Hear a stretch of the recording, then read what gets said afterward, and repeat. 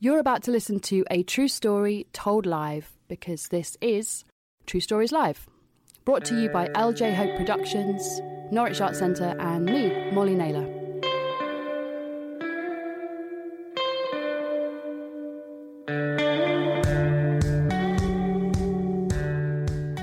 So there I was, buying eggs in Kabul, as you do. The reason for this was that my boyfriend, being rather mean at the time, he was mean in many ways, we'll come to that, but he didn't want to pay for a hotel. We were on the Hippie Trail. It's 1971. The Hippie Trail was rather like the Grand Tour. The Grand Tour was when the rich went all the way around and stole artifacts. The Hippie Trail was when people went around the world stealing culture and staying. It was like a sort of bad holiday, but you didn't have any hotels. And we were in Kabul, not staying in a hotel, because he'd found that there were some hippies who had started what they called a hippie hotel, which was just a house, and they wanted a cook, and he said, my girlfriend's a cook.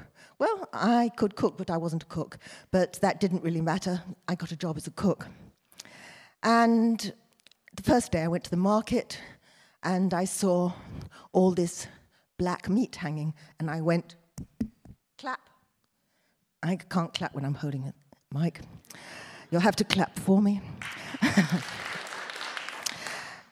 And clouds of flies flew up, and the meat wasn't black, it was just black with flies.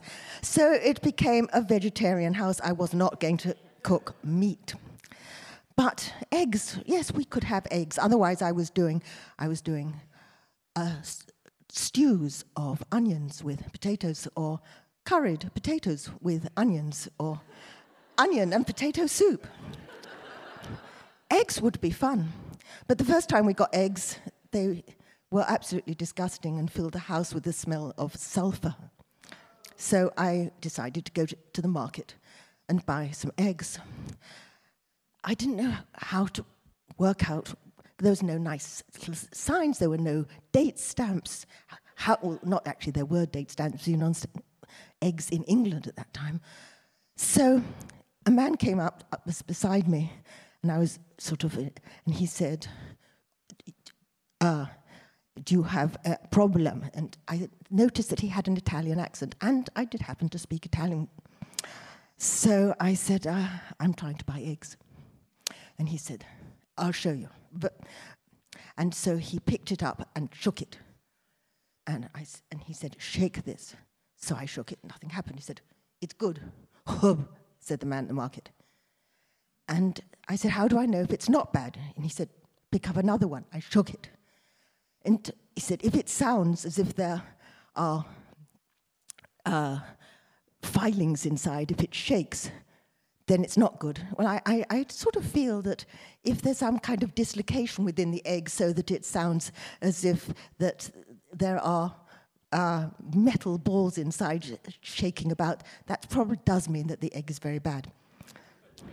So I started buying eggs, shaking them.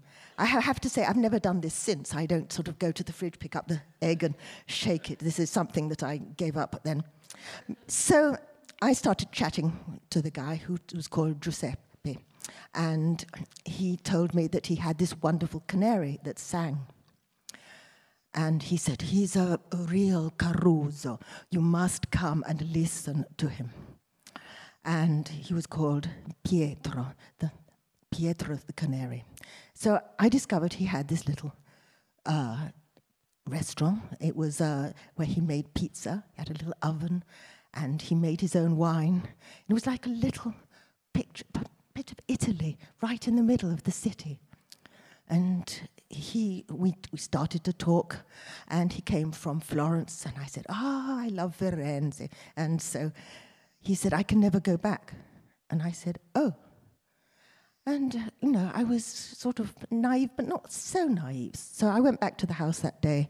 I said to my boyfriend, it's really strange. He can't go back. My boyfriend didn't listen, so I told it to someone else. And I said, if you think back, maybe he came from the war And in fact, yes, he was a war criminal, as some of them did. They went to Argentina or they went to Italy, and here was this Italian who was trying to spend time and find himself and a little bit of Italy in Kabul. And one day that I went over there, I'd go over there quite often, and the canary was sick. And he said, "What shall I give? I give him all the best food, and he doesn't sing. He is a caruso. You should hear him sing, but today he doesn't sing. When he sings, he sounds like all the birds in the world singing together in chorus." And I said, "I'm sorry, I don't know anything about canaries. I live in Putney. We don't have..." And so, but the canary did get better.